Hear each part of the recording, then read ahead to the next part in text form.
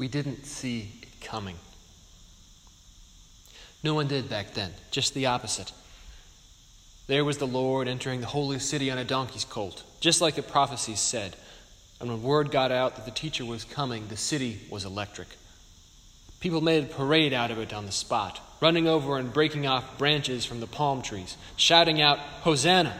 Blessed is the one who comes in the name of the Lord. Blessed is the coming kingdom of our ancestor David." Everyone thought he was going to be the new king. Maybe it was crazy, but in the moment, everyone had come together and it all seemed possible. Who would have thought that happy day in Jerusalem that the very same people shouting Hosanna would be shouting out, "Crucify him," before you could blink? We don't see it coming either, I think. We started church in a festive mood today, waving our palm branches and shouting Hosanna, but then we read what happens next. Somehow, no matter how many times we've read it, it's not what we were expecting. My last church in South Carolina had a backyard party every year to tie palm fronds into crosses so we could hand them out on Palm Sunday. Now, if you've ever been to South Carolina, you know that these are people who are absolutely itching to put on their seersucker suits and enormous hats and pastel polo shirts. These people can't wait for Easter to come so they can dress up in Easter egg colors and have a giant outdoor party. So you'd come to church on Palm Sunday and get your palm frond cross that you'd helped make in someone's beautiful green backyard in the sunshine with kids running around and laughing. And you'd put it on your lapel. And then you'd read about the death of this good, beautiful, promising young man named Jesus. The cross comes out of nowhere, like a thunderbolt from a clear blue sky. Of course, Jesus knew the cross was coming. He warned us 100 different ways, but we didn't see it. We didn't see it because we didn't want to see it. We didn't see it coming, but the cross comes all the same. I don't think anyone sees it coming.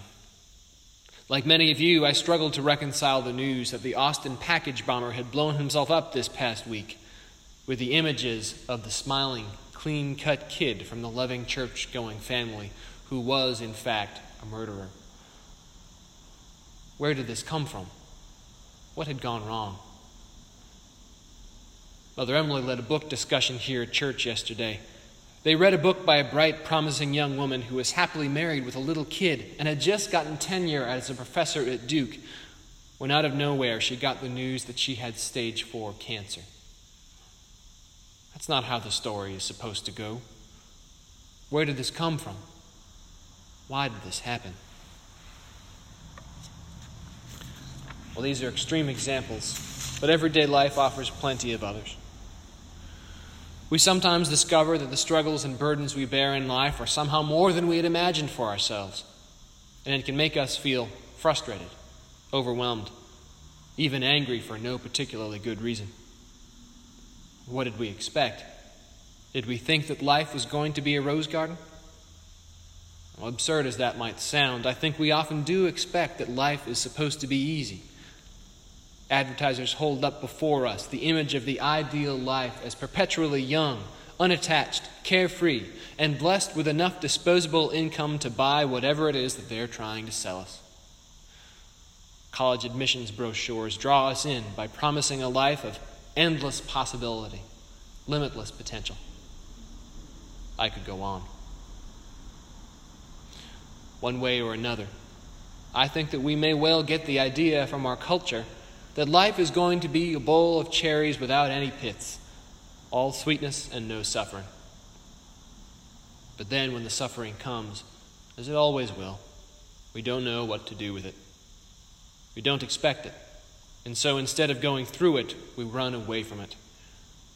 When our marriages become rocky, or caring for our children or our parents becomes difficult, when a family member struggles with depression or a friend with addiction, when the long list of things we're carrying on our shoulders begins to feel overwhelming, What the temptation can be to just run away, to escape, to wash our hands of all of it. This is very understandable, of course, and we all have our moments.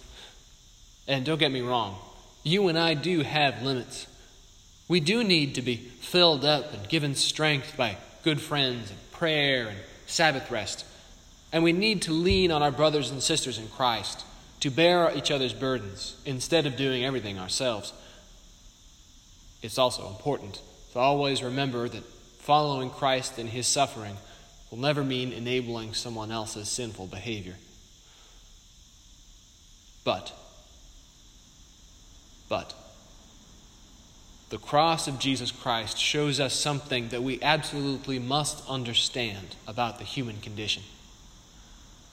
The passion of Christ shows us that the shadow of the cross will fall on every human life.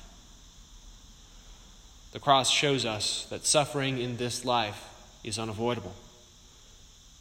In fact, it shows us that the closer we're following Christ, the more likely we are to share in his suffering. But we don't have to bear the burdens of life all by ourselves, thank God. But burdens there will be. We should know this, but we don't always. We sometimes don't see it coming because we don't want to. And we sometimes don't want to see it coming because we're afraid that the cross, when it comes, will be too much for us to bear. That suffering and sin and death might get the last word after all. We choose not to see the cross coming. But it comes all the same. And when it does, in our fear and our selfishness, we are tempted to run from where it calls us to go. The only one who saw the cross coming was Jesus. When he entered into Jerusalem that day and the streets rang with shouts of Hosanna, he knew what they would be shouting at him in a week. Jesus knew exactly where he was going. The physical suffering of crucifixion, the spiritual suffering of abandonment and betrayal by his friends, and even the dereliction of the absence of his Father. And he went there all the same.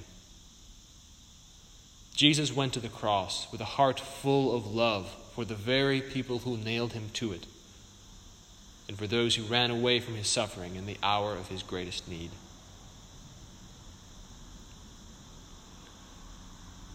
Jesus went to the cross with a full heart because he knew that it was not going to have the last word. The powers of sin and evil that seemed to come out of nowhere and turn smiling, happy people shouting Hosanna into grim, cold killers, school shooters, and package bombers were not going to win. The power of death that comes out of nowhere and strikes down the good creation God has made, happy mothers with their children, would not have victory that day. Jesus did not fear the cross. He didn't run away because he knew it had no power over him. He knew that his suffering was going to be the way that the love and eternal life of Almighty God would bring victory over every power of darkness. This Holy Week, don't run away from the cross. Pick it up. Carry it. It's nothing more than the path that God's victory and saving love takes in this world. What cross, I wonder, are you bearing right now? What suffering love is it that falls heavy on your shoulders? Whatever it is, offer your suffering up to God, that you may draw nearer to Christ in his suffering, and know that your cross is the way that God is at work in you, in the darkness of this age, to reconcile and redeem and restore all things to rights. You don't have to bear your cross alone. Jesus carries it with you and for you, and is with you in your suffering more than you could ever know. Take up your cross and follow me, Jesus says. For my yoke is easy and my burden is light. Carry your cross this week and help someone else carry theirs. Jesus has already carried the cross for us all the way to the victory and joy of Easter Day. No one saw that one coming either. But the eyes of faith can see it today, even now. Amen.